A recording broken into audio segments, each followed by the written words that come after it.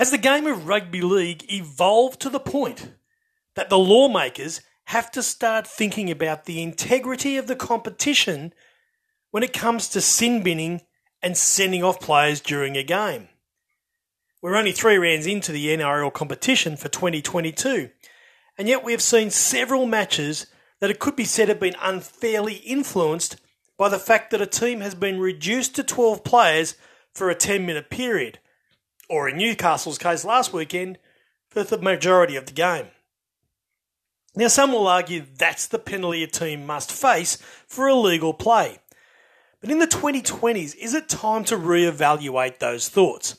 In a sport that prides itself on being the hardest and most exciting of the winter sports, on ensuring that both teams have an equal chance of winning the match rather than handing one of them a huge numerical advantage. That's today's talking point on another largely opinionated without knowledge episode of Thoughts from the Metal Cavern.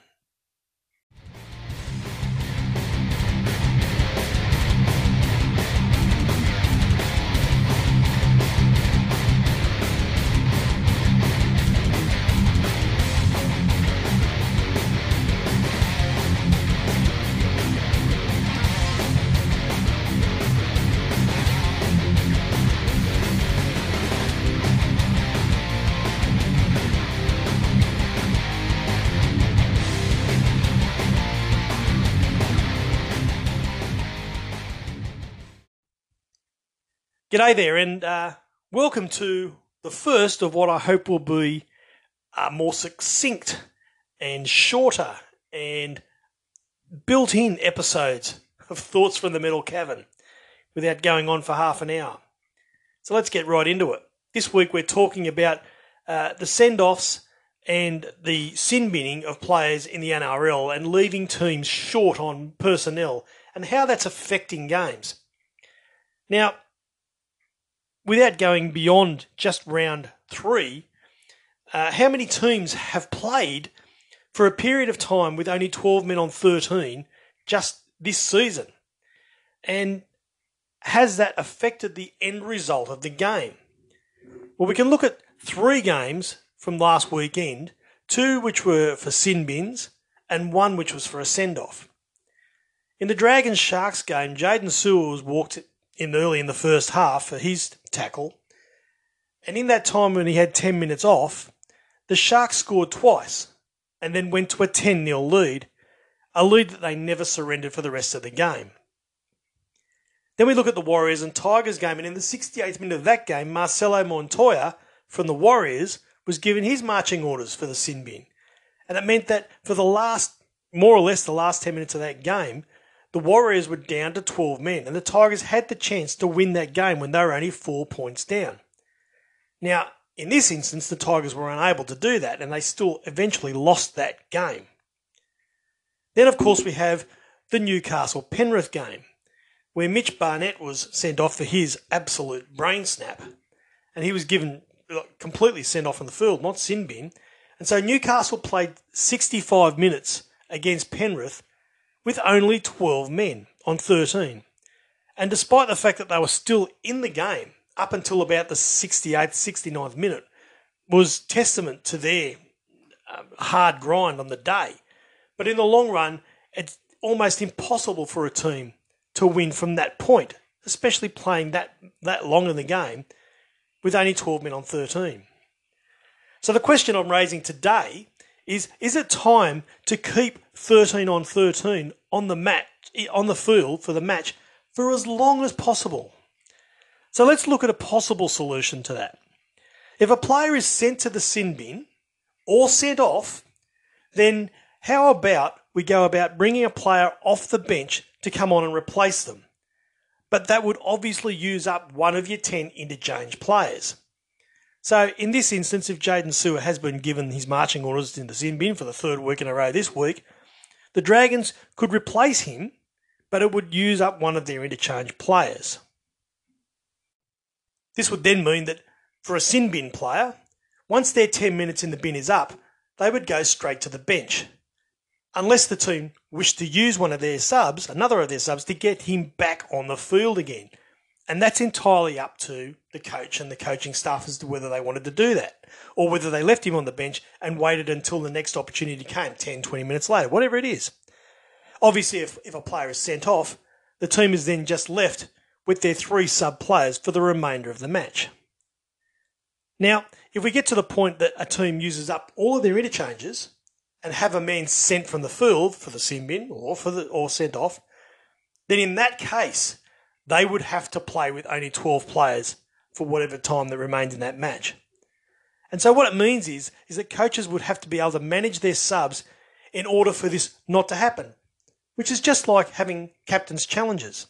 So it means that if you've gotten to the 72nd minute of the match, say, and you have a man who is sin-binned, but you've used all your 10 interchange, you would have to play with 12 men for that last 8 minutes.